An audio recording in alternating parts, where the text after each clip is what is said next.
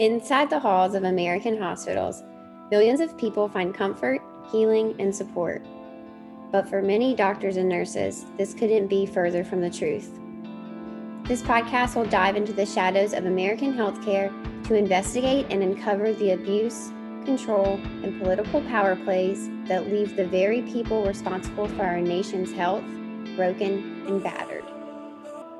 We're sharing stories of professionals in medicine that have experienced horrendous treatment at the hands of a broken system that does nothing to stop the trauma.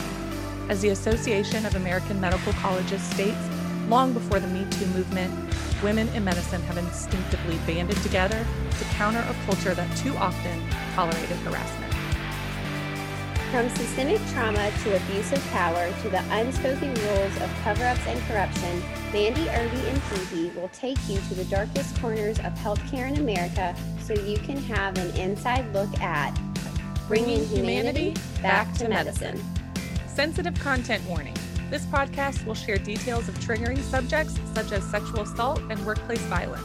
So if you aren't in a space to listen, respect your mental health and tune in again at another time. Hey, welcome back to the Pulse Check podcast. My name is Mandy. I'm Hee. And today we have two guests. We are talking about nurse whistleblowers and retaliation claims.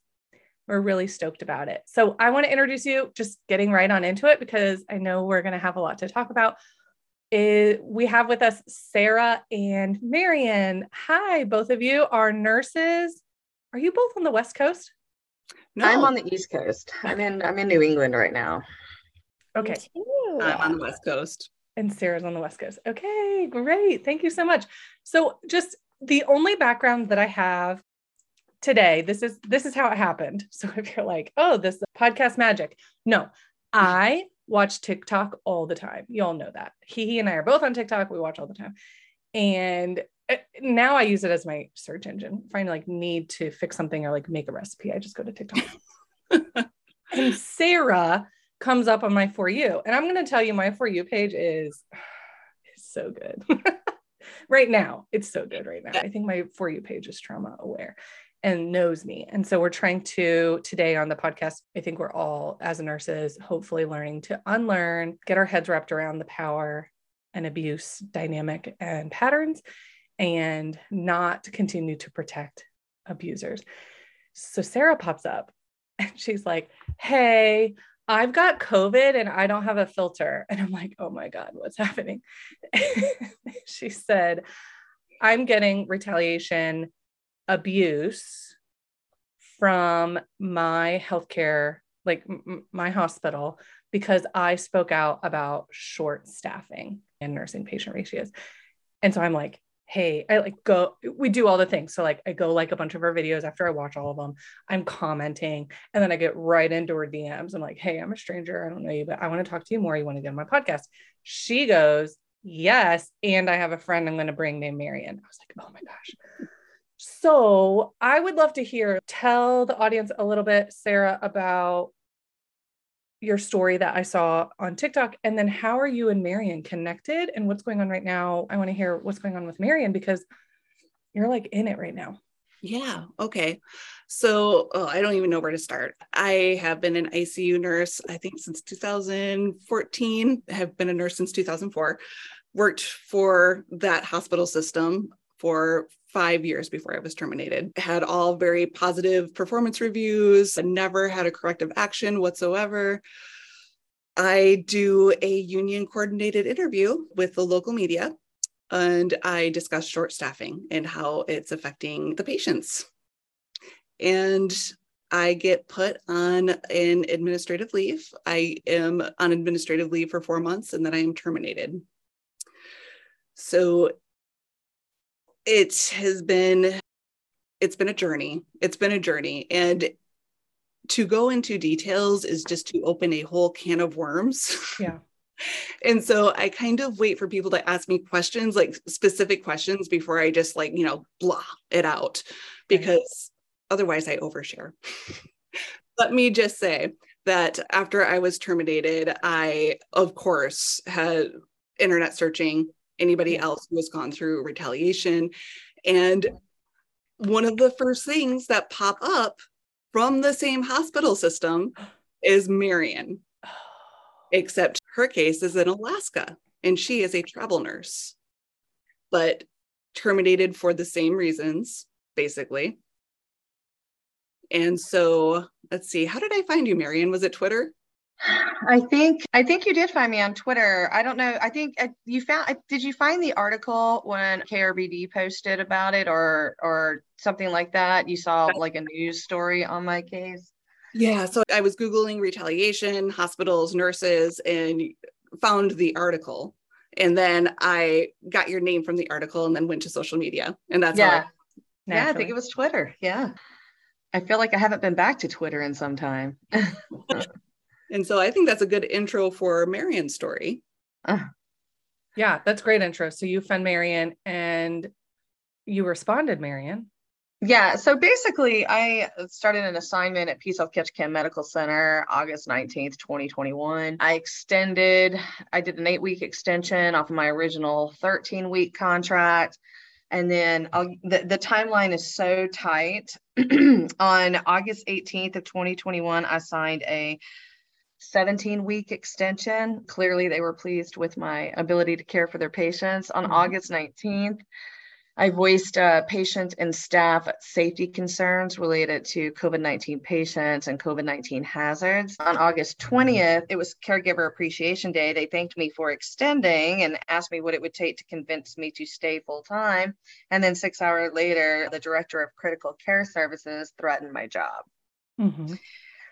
Following that, I filed a patient safety incident report specific to the safety issues involving the patients and specific to the inadequate monitoring of critically ill COVID-19 ICU patients. I filed an ethics complaint on the threatening phone call where an administrator threatened my job, in response to my voicing these concerns. And a couple of days later, because that, of course, was a weekend, and we all know there's no administrators in the building on the weekend, I came back to work on Monday. I worked a full shift without incident, and on Tuesday, I was terminated. And then my fight began.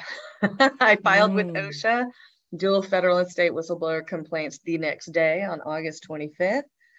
I filed up with, I'm not going to get into the CMS side of things right now. I filed up with the National Labor Relations Board. Incidentally, we just resolved that as of yesterday.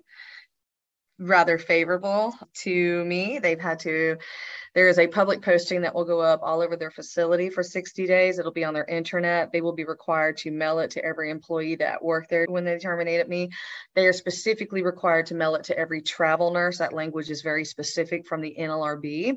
They are assigned a compliance officer that will ensure that they comply with the demands of the NLRB. They had to pay me front pay on the contract that they did not honor in lieu of reinstatement. So it's kind of a big win, actually, especially for travel nurses who think that they can be fired for any reason. And you absolutely cannot be fired in violation of federal and state laws, and I think a lot of hospitals just they're not paying attention to that. Nurses are afraid to fight back. And I'm just trying to forge a path to show everyone how to do it. And then Sarah and I joined forces basically as our sole sort of kind of support and, for each other, because it's been isolating. It's been emotionally traumatizing. It's been a roller coaster. I was supposed to be testifying today, but what can happen with the NLRB is they can settle something in a favorable, settlement in lieu of testifying if they feel that the terms are fair. So it's just been an emotional up and down. I was in witness prep for weeks, and I still have an active OSHA investigation. And all I can say currently is I am pursuing every avenue of recourse to hold them accountable for every single federal and state law that they violated when they silenced a nurse trying to advocate for her patients and herself, and others. Yeah. Oh my gosh. Yeah. Congratulations. Are you able to share some of the language around the posting that they have to post? Oh, here. Yeah. Let me pull it. Yeah. Let me pull that. And I should send that to you guys. It's so nice. It's got the big blue and white heading of the National Labor Relations Board. It's so nice. Are you talking about, oh yeah. So the notice to employees that's going to go up with all the official stamps, it goes over the usual stuff like we will not interfere with, restrain, or coerce you in the exercise of your above rights to basically engage in protected concerted activities, right? But the specific ones that are going to go up that everybody will read says, we will pay Marion Weber, who has waived her right to reinstatement, front pay equivalent to the wages she would have earned from the completion of a 17-week contract that we terminated before it began. We will reimburse Marion Weber for any wages and benefits she lost, as well as any consequential damages she incurred, including those in regard to travel, lodging, and moving prior to the end of her contract because we terminated her contract. We will remove from our files any references to the involuntary separation of Marion Weber, and we will notify her in writing that this has been done and that her separation will not be used against her in any way. When you sent that to me, I read it like 5 times, just kind of cackling. Yeah. What a huge win. Like, Yeah. such a huge win. Where do they have to post that? They are directed to post it in prominent places throughout the facility. They also have to conduct meetings where they read the notice to their employees. I can imagine just sitting on the pot being like, everything that's where they post. To read. Yeah, they consider prominent places the bathroom, the toilet. Like, that's where we read the signs anyway. The back of the door. Yeah. But that's where you read it. And so you're going to be sitting there. Marion. They just paid Marion. Wow. Who's Marion? Marion RN. I think everybody there knows who Marion is. Yeah. I've done a lot of news. You know, just interestingly, just to tell you guys, I went public on September 24th with a local news station. I did a radio interview and they posted an article. And 4 days later, the administrator that terminated me abruptly resigned and left the island. She abruptly resigned and left the island. Wow. Okay, so if that doesn't make like a very public, I'm embarrassed by my actions, or I can't cover up my actions. Yeah. I have so many questions. But so you went public, which is totally against everything that we're told to do. So right now I'm in the birth space. He's in the birth space. I'm attempting to highlight, portray, show, depict the similarities between working in healthcare and abusive relationships, and how when I left, right, when I left the hospital and I'm talking to my therapist, I'm like dumping all of this stuff and I'm like, where to begin? I said, I feel like I'm unpacking 80 abusive relationships, you know, learning about trauma, teaching about trauma, and now I'm trying to like embody it and walk the walk. I'm like, oh, fuck, like, these are all professional relationships. Getting into it, we're like perfect prey for, you know, we're a type, nurses are a type, we're also made to be a type. That's also part of the coercion, part of the manipulation, control, and power that's within all of those, either systemic relationships or interpersonal relationships, as you're witnessing and feeling during this process. Going public is almost the opposite of what we've been told to do and what we've been trying to do since the beginning of nursing. Always protected the abuse, covered it up, and been quiet about it, and been gaslit about it, and been taught to receive it in nursing school. This is how it's all worked this whole time. So the fact that you join forces together to support each other isn't revolutionary, but it should be talked about, because that's like he and I introduced you backstage before we started recording. That's what we do in our business. That's how we are business people. We are bringing on teams. We are working collaboratively with other powerhouse individuals that support us, because for me as a nurse, that's not where I came from. So I don't know what that looks like or feels like. I just have to like you said, forge my own path. It's very isolating. Very isolating. Yeah. So in your experience in speaking out, did you already have a lawyer before you did that? No, I did not. I couldn't find one. Neither did Sarah. Yeah. Because that's the tricky part. That's one of the tricky parts. One is like being courageous enough to talk about it and be on top of all of the lies, the gaslighting, they told you all kinds of shit, I'm sure. or gave you papers or dismissed you in ways that was like, this is a secret? Did they do that? For me, they definitely, I feel, used tactics in order to make sure that I wouldn't talk about it. I recognized that, and that's why I did. I was like, no, you're not gonna do this. And that's why I decided to talk about it publicly, because I recognize that as such a, oh, if we do it this way, then she's not going to want to talk about it. It's like an abusive relationship, any sort of relationship that you're in. You can almost like identify what they're going to say and know that they're saying it because it's important. Mm-hmm.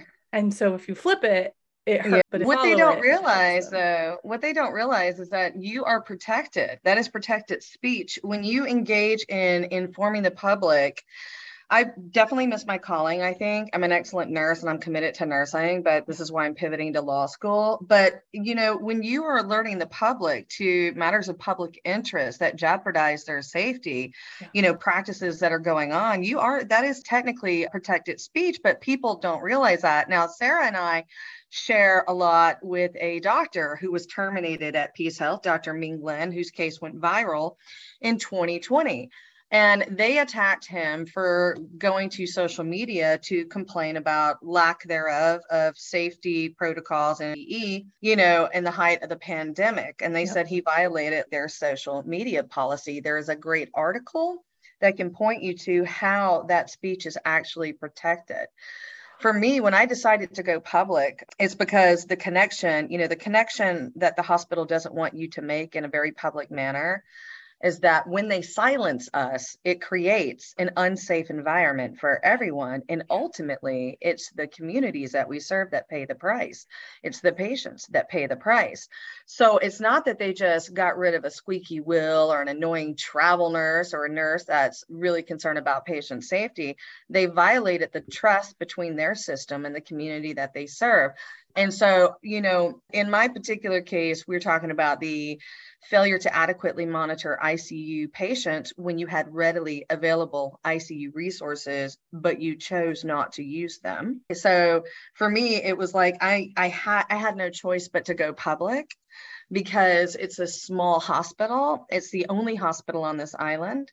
So if you work at the hospital, you can't go down the road and work at another hospital. So these employees are working under fear of constant retaliation for doing their jobs, of being good patient and nurse advocates. And the community needed to be aware that this practice endangered their safety. So that was it. I was on a public mission from then on to highlight and connect the dots for the community, to get them to understand what we do as nurses and how every little thing impacts their outcome and the decisions that hospitals make. And we haven't gotten to the motivation as to why they put those patients in med-surg rooms when they had empty ICU rooms. I'm still trying to find out the motivation behind that decision.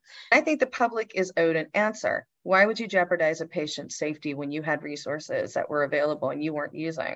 Those conversations should not take place behind closed doors between attorneys in an attempt to settle something.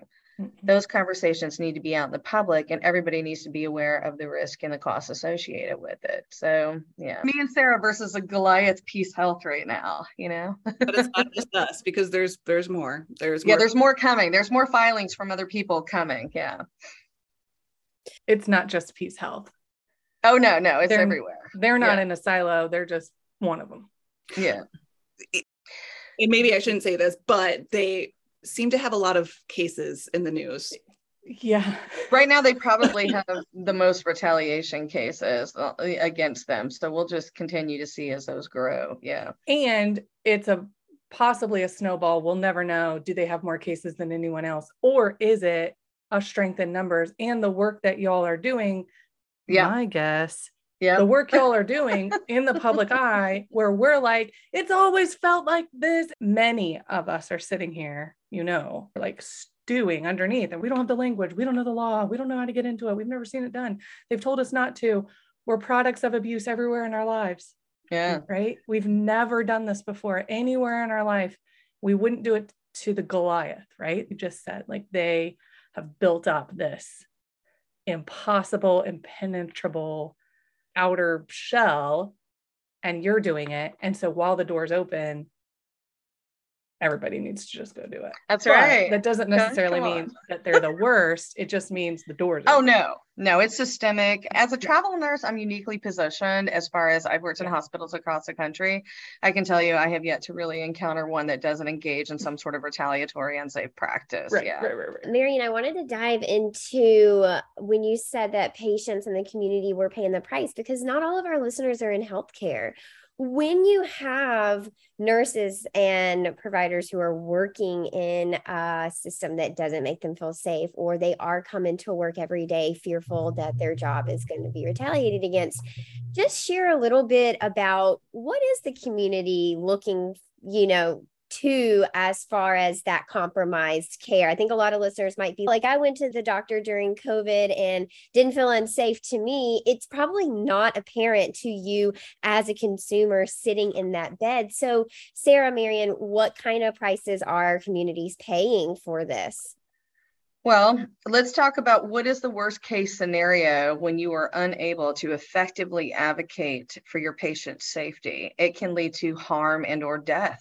I mean, when we're talking about this, it's important to keep that in mind. So the message to patients is we will endeavor to engage in a nationwide education campaign, because I feel it's necessary to show you that if I'm saying by placing you in a room, an ICU level patient, just to give you an example, in a room where you cannot be effectively monitored, you could die as a result. And if I'm saying, hey, this is not a safe scenario, let's explore a safer option, and I'm being terminated by voicing that concern, the patient is still in an unsafe position and it's not being addressed. When they terminate somebody or retaliate in some form, it does create this chilling effect that spreads out across the hospital.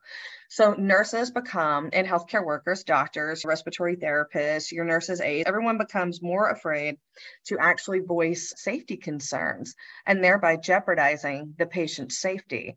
And that could lead to a bad patient outcome, again, which could be physical, emotional, mental harm, and, God forbid, death, as a result of not timely addressing safety issues. And I don't think that patients understand that we're not just there to follow orders that are given to us by a doctor. We're there as part of an interdisciplinary team. We're highly skilled, highly educated. We use critical thinking skills to identify inherent risk. We trend, vitals. We watch very closely to see if patients are deteriorating to prevent further deterioration. And anytime that we are kept from doing this, like in Sarah's case, mentioning unsafe staffing ratios, if you can't take care of your patient adequately, who pays that price? Well, the patient does. Yeah. I feel like what I've been watching happen throughout my whole career is healthcare workers becoming desensitized to conditions that are appalling, and just getting beat down. Like, why complain about it? Because nothing's going to happen. Why say anything? Because it just paints a target on your back. It just feels like we are a bunch of beaten down, desensitized people at this point that are working in a broken system where we see failures happen on a day-to-day basis and nobody speaks up. And it's scary. It's frightening. It's frightening for our patients, for the thought of ourselves becoming sick or our families becoming sick and needing healthcare services. Yeah. Shit, that's all kinds of trauma layered on top of each other, because you're seeing it and you're living it. Especially my work in perinatal healthcare, we're witnessing trauma, we're experiencing trauma all at the same time. Yeah, I think you're totally right. Desensitized to appalling conditions, desensitized to abuse and neglect, desensitized to short staffing. And we can see it happen. I mean, outside now, nursing friends will call me, will say, like, they call me every Wednesday. On this Wednesday, they had this number of patients to take care of. And 3 Wednesdays later, they're like, they told me that was a one-time.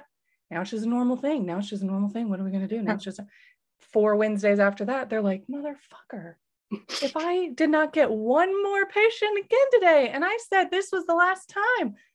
And like, what's the recourse? This is the last time. They're like, well, let's try it again. And it's since COVID, it's just like everyone. Yeah. everyone can see it and it's very clear. But again, what's happening? We don't feel like there's any recourse. Your stories, I think, are so hugely powerful because, well, one, we have information on what to do and how to do it. And two, we can see what happens when it's successful. Yes. And when it positively impacts the community because of education, positively impacts other nurses because they can do their job, maybe things change, maybe they've just seen the story work, and hopefully positively impact you because of all of this. Like Marian said, it's emotional, it's isolating, it's traumatizing, it's work, and it's unpaid. And, you know, Sarah shares in this experience. I don't want to speak to anything that's going on, like, you know, within your family dynamic, but she'll understand where I'm going with this. You know, when I witnessed this total breakdown between a healthcare delivery system on this island and the community it serves, I didn't just witness it as a nurse. I have stage 4 non-Hodgkin's lymphoma. I was diagnosed with cancer in 2014. So I'm witnessing this as a patient, and the idea that if I'm placed in a situation where I cannot advocate for myself, and I've had life-changing cancer surgery where I was on an OR table for 6 hours and came out with a devastating diagnosis. If I'm in a position where I can't advocate myself, I inherently know that my nurses that are doing total body 24/7 care are not advocating for me either out of fear of retaliation. It's a complete betrayal and breakdown. So even as a patient, I have no confidence going into the medical system that I'm being adequately cared for and that people are intentionally and willfully being set up for failure. And then the nurses are burnt out and bitter and they're not speaking up, even though technically we are mandated reporters of unsafe conditions. So from a patient standpoint, it's absolutely devastating. You know, I don't want to cause any trauma, but other patients need to get this at a visceral level like I do and understand the connection between the systemic failures that could lead to my unfortunate and early demise if that were to ever happen. I just need them to make those connections to understand how serious and significant these issues are. Mm-hmm. Mm-hmm. Marian and I have had a lot of discussions on, you know, how do we engage the public about the healthcare system? Because nobody thinks about it until a loved one or themselves are in the hospital. And then they're like, what's going on here? When, you know, we're screaming about it from the sidelines. And Mm-hmm. it is very frustrating to watch that, you know, it just doesn't seem to matter until they're in that position and it's too late to do anything about it then. And then they forget when they leave the hospital. So it's a frustrating position to be in. Yeah. We talked about this recently on a recent podcast with Dr. Chrissy Sheeler, who's a family medicine physician in Canada and was trained in the US. And we met on social media, right? Like, where else do we meet?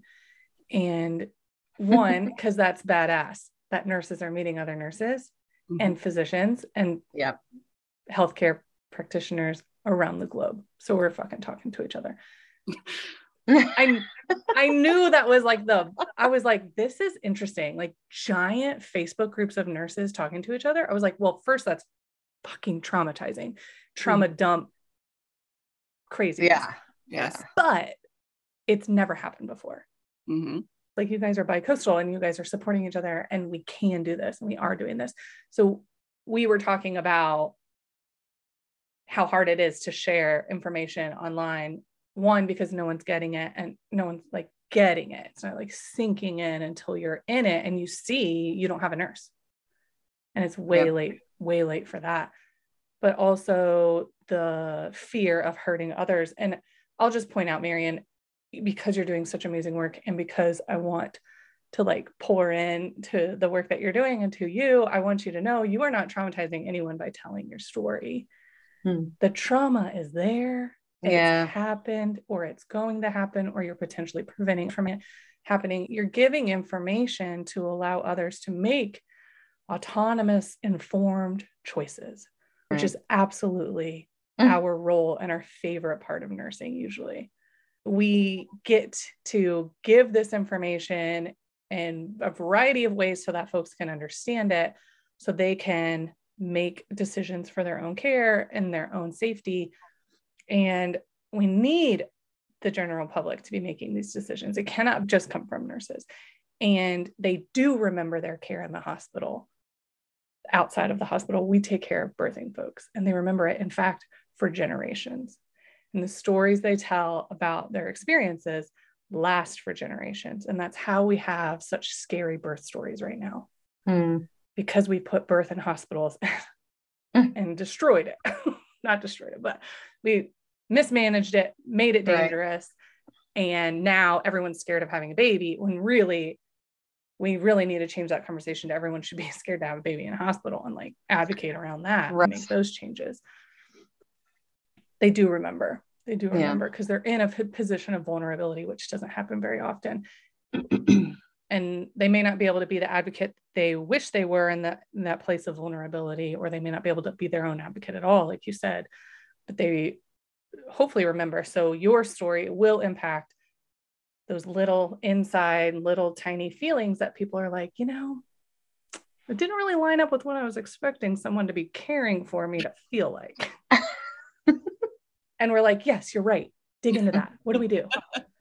What can you do? Do you have money? Do you have influence? Do you have power? Do you vote? Do you whatever? Right. So I feel like this could be a book. Like, I'm really excited to hear your stories, and I'm excited to hear like just the way you talk about it. You're like, oh yeah, we're just beginning. We're just getting started, bitches.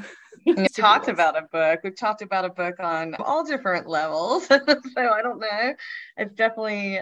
We're collaborating on an advocacy platform called Nurses Fight Back that I hope to launch in the next couple of weeks. That's really going to walk people through all these processes and make it easier for them to figure out how to file, when to file, where to file. And that's exactly it. That was my question. I have like National Nurses United pulled up over here, OSHA pulled up over here, ANA pulled up over here. We've got so much information, but the same for like bad behavior in healthcare. If there's a person who is having bad behavior and you're trying to report them and it goes nowhere because they're like, oh, thank you very much, we're going to put this in that special drawer where we tear it up and forget about it for 10 years.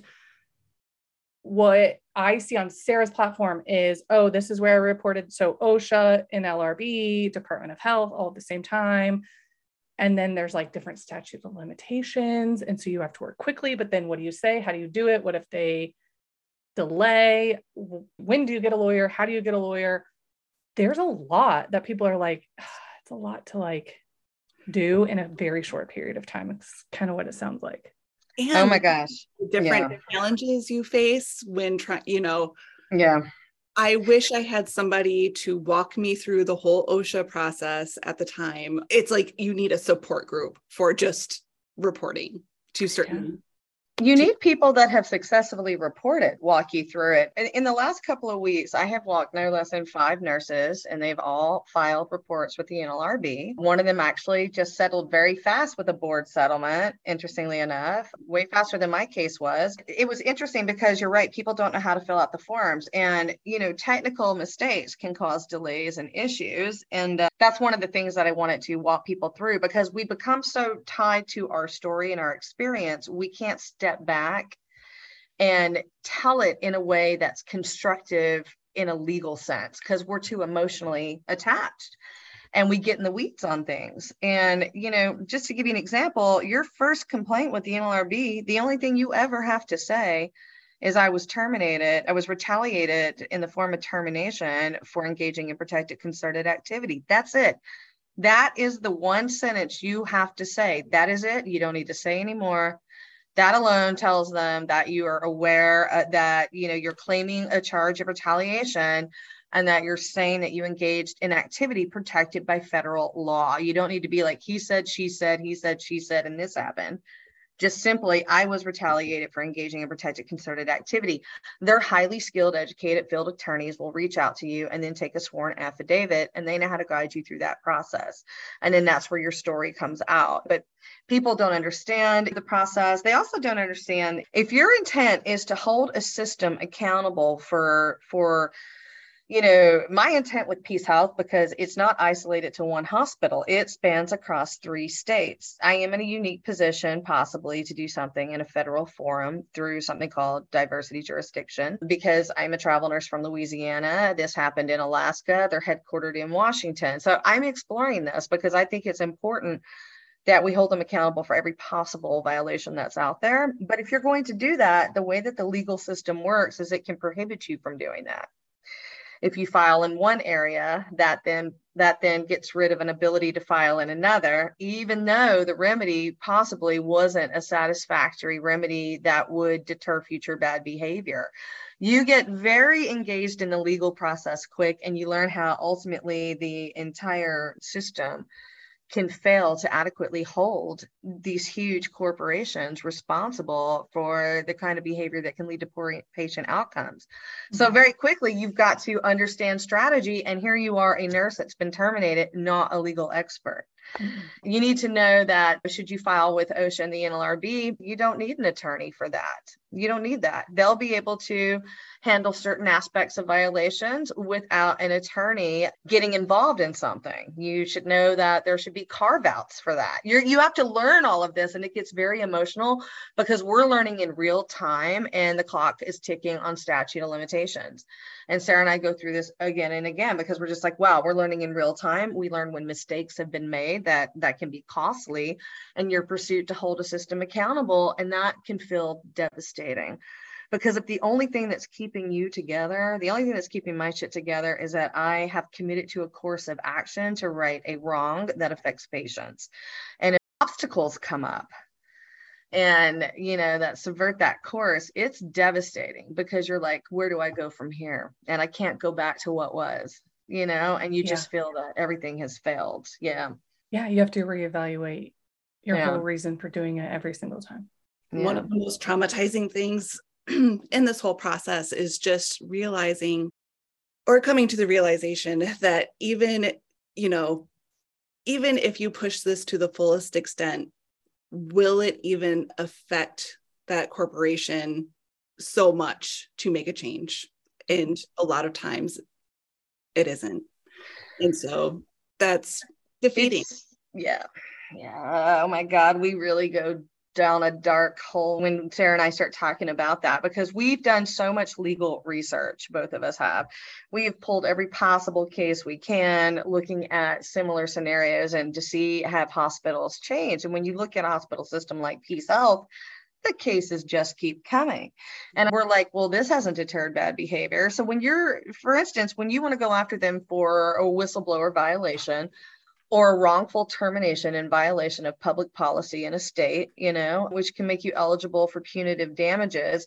And the reason why punitive damages exist is because that is a penalty assessed against an organization. And you're penalizing them with a hard financial hit in the attempt to deter future bad behavior. Because the acknowledgement of saying, oh, we terminated somebody for voicing safety concerns, slap our hand, we won't do that again, we'll post some notices, right? But with these systems that put profits before patients, it seems the only thing that ever, would encourage them to change their behavior is something that affects their profits.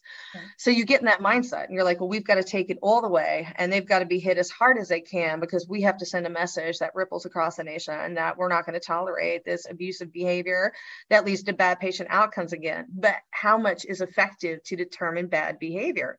You are restricted in every state, depending on how you file a case, depending on your actual filing, that will determine how hard a system can be hit with like a punitive damage. It's insane. It's insane. And you're learning all of this in real time. Your mistakes matter for your case. So that hits the hardest and hurts the hardest. The way to make it more impactful, this is just coming from my brain because this is how my brain works, is to help the next million nurses do the same thing and like magnify it and multiply it. And also coming from a place of privilege, which I can't speak to all of it. We as nurses come from a place of privilege. We know the inside. It's very different than patients doing this. And also like, I'm thinking my kids would be at home while I'm doing all of this research. While I'm getting my minor in legalese on the free World Wide Web is like, how many nurses had to go find another place of employment? And not saying you guys didn't, but like, I can hear the amount of time that this is taking. How many nurses, this was their second job. They had to go find another place of employment. They had to pull their kids out of childcare. They lost their childcare, blah, blah, blah, blah, blah. they lost their other place of employment. They lost their home because they were, like Sarah said, she was on like, what was it? You weren't terminated for 3.5 months yet. It was a almost 4-month investigatory leave. Yeah. I mean, I'm not here to say you have to do this. I am saying I can identify that this work is more than most folks can do for a variety of reasons, probably more than you feel like you can a lot of days. So that's why I'm like so grateful that you found each other. Yeah. I totally understand why Sarah was like, yes, I can come call Marion. Let's call Marion. Let's come with Marion. I get it. Like, this is your peer counselor, right? You've forged it together. And I feel like that would be totally necessary. And the folks who didn't have someone else, like, how is this even done? This is why it hasn't been done, or hasn't been done enough to make an effect. And yeah, it sounds really, really, really nearly impossible. Feels impossible. That has helped so many travel nurses. Because travel nurses, like right now, they are the majority in the hospital. Yeah. And she has helped so many travel nurses who have been retaliated against. And to me, that is just like, I love it. I'm so happy that she's been able to help so many people walk through this process. Yeah. You all are part of the shift that's happening, for sure. Yeah. And not to take it from a positive note, but just further, Sarah and I have tried to identify ways to create a better support and peer network, because it's interesting, like all the experiences we've had, even with a lack of support amongst our, within our own industry.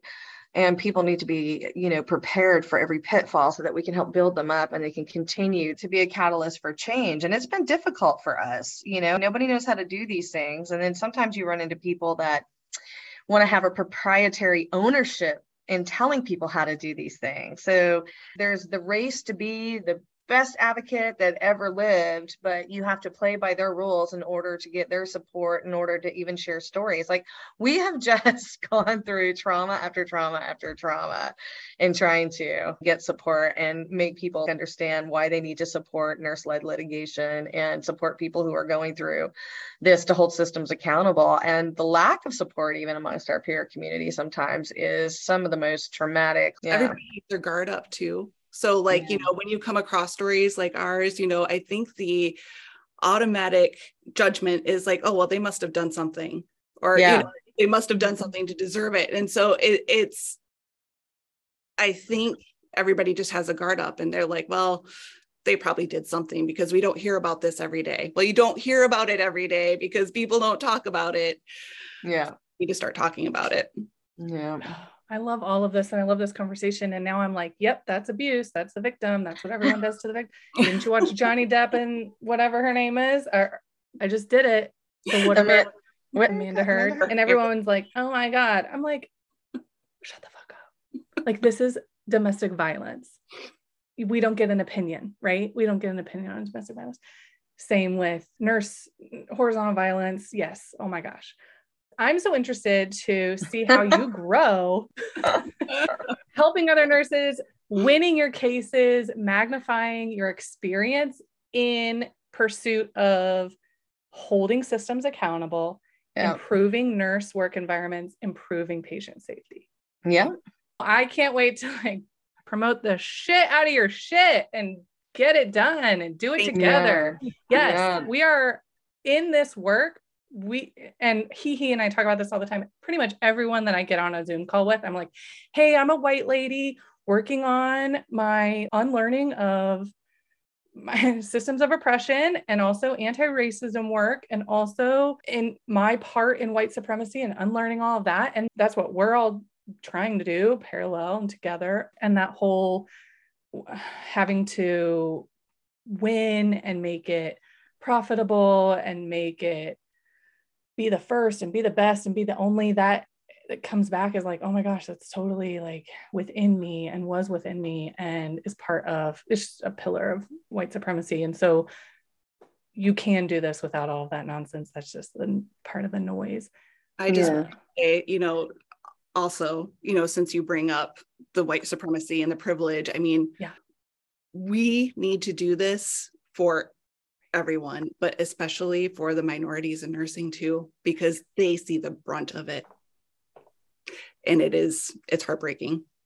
Worse than we've ever seen, right? Worse than I've ever Oh seen. yeah, it's next level when I look at, the nurses that I work with side by side, and it's, their trauma, their experience, their discriminatory experiences, it's, and I come from hospital systems in the South, and I'm not saying it's just relegated to the South, it's everywhere, but from some particularly bad areas, as rampant as like discrimination and inequality, it's still there, and we know it and we see it. It's crazy. So, we're out there fighting against wrongful and unlawful employment practices that jeopardize patient safety. At the same time, understanding there's a whole community of nurses that it affects even on an extra level, it's just compounded. Where it becomes dangerous to tell their story, where it becomes life-threatening to tell their story. So yes, thank you for saying that. And thank you for telling your story when that's not possible. Not that we're saving anyone or doing anything that others can't do, but we don't have life threats on our lives, or at least from the immediate get-go threats to our lives just by going to public outlets, which is what you both did initially. Yeah. And we see that. So thank you for saying that. And I think it's important that we white ladies need to be talking about that privately and publicly as we do the work. I don't know, Marion, if you're a white lady, but I am. I am. I'm German Irish. I'm pretty freaking white, actually. Irish? Oh my gosh, I'm German Irish too. Yeah, I know, but I'm like the blue-eyed. I'm the blue-eyed blonde German Irish with like the super pale skin. So I'm like, I have to speak out. I cannot not speak out because I have the ability to speak out without the, the threat. So I'm just like, of course. I mean, yes, of course. That's my role. That's what I have to do. No choice, And I'm not saying that in a bad way. I'm just saying, obviously, I have a moral compass, Right. And you're not doing it just for your one corner of the world. No. You're doing it in big ways so that we know it can be done. You can teach about it. You can be an advocate because people can't go through this alone. The study that I'm currently working on and reading and digging into, and nurses found the most support in colleague support. That's what we're doing, bitches, out here on the free world web, making our own unit. Try to stop us now. Oh my God, Mandy, can I just address that comment you just made? And Sarah's totally going to get on board with this. One thing that Sarah and I have talked about when we talk to the press, when we talk to attorneys, there is such a gap of knowledge of the healthcare system and nurses' roles in it. I have literally almost bashed my head against a wall just trying to explain the very basic concepts that we grasp. I worked very hard. There's an NBC story that came out. I worked very hard in developing a relationship with them just to get them to tell that story from a nurse's perspective. It was going to be shelved, and we got the story. I was persistent and educating everyone and connecting the dots between nursing care and patient outcomes. And even when you're talking to legal counsel, it's like, okay, I'm going to get the whiteboard out and I'm going to connect this dot to this dot. And then we're going to connect this dot to that dot. And then let's go look at the overall picture as to how this is affecting whole communities. And then that's when we realize people don't know what we do. They don't know what we do. And so the only real support you can get is from somebody that absolutely understands the industry, and the outside world, no clue, which is pretty much how they want it, I guess, because if people really were informed and knew, we wouldn't be in these situations. So. Exactly. Yeah, we go in to have babies and everyone's like, no offense, and I'm like, right, where's the doctor? Yeah, all right, well, welcome. This is what I do. And they're like, aren't you tired? I'm like, we're gonna go. Like, I can't. I don't get paid enough to even do therapy here. Okay. Yeah, for sure. Yeah, we do have to help others understand, but or shortcut and be our own allies, right? And we're built in for that. So okay, Nurses Fight Back, right? We're going to be watching for that. Yes. Okay. Nurses Fight Back is coming. Do we contact you the way we've already talked about snaking our way into your DMs? What can people do right now go follow you, learn your story? Yeah, they could go follow us. I know I just tightened up all my social media just because I'm making, some plans, and I'm just, protecting myself, for that. But they can always send a follow request. And then what I will do when the website and all the social media launches simultaneously for Nurses Fight Back is I'll just email you guys. You can always point people to it. There's going to be a series of interactive maps. They're going to be able to click on their state, know where to file. We're trying to make it as easy as possible. And then it'll be a place. We have a lot of things that we're working on that we hope to see. It'll be a work in progress, but at least get some immediate information and a place where people can go to follow these cases and learn why these cases matter, and how they can be supportive of them.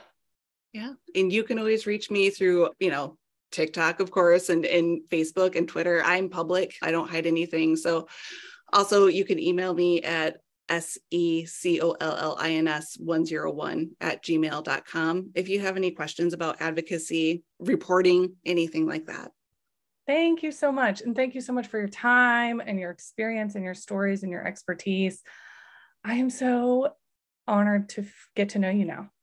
It's always therapeutic to talk about. Yeah, it really is. Wow, this has been so much fun. I know that it can seem like we're four humans that hate the hospital system and we're just out to get them. But if you really stop and ground yourself and think about this on a bigger scale, there's so much here. There's so much unlearning. There's so much unraveling. This is the dismantling of a system that has abused everybody from top down, from bottom up, left to right, and then all angles in between that. So Sarah, Marion, thank you so much for being here. Mandy, tell people where they can connect with us, where they can submit their stories, and how they might be able to share their experience in the hospital system, good or bad, with us on our podcast. Drop us a line on Instagram at pulsecheck.podcast. We'll send you the quick little questionnaire and we'll have you here. We're happy to share your story anonymously or not, like it was today. And go give us a like and a listen. We'll see you next time. Bye. Bye. Bye.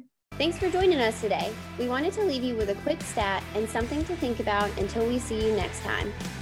According to a 2018 report from the National Academies of Sciences, Engineering, and Medicine, the prevalence of sexual harassment in academic medicine is almost double that of other science and engineering specialties.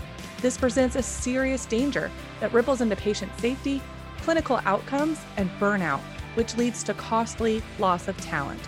How much safer could medicine be if nurses and physicians weren't also battling sexual harassment day in and day out? If you or anyone you know has a story to share, please contact us on Instagram at pulsecheck.podcast. We'd love to share your story.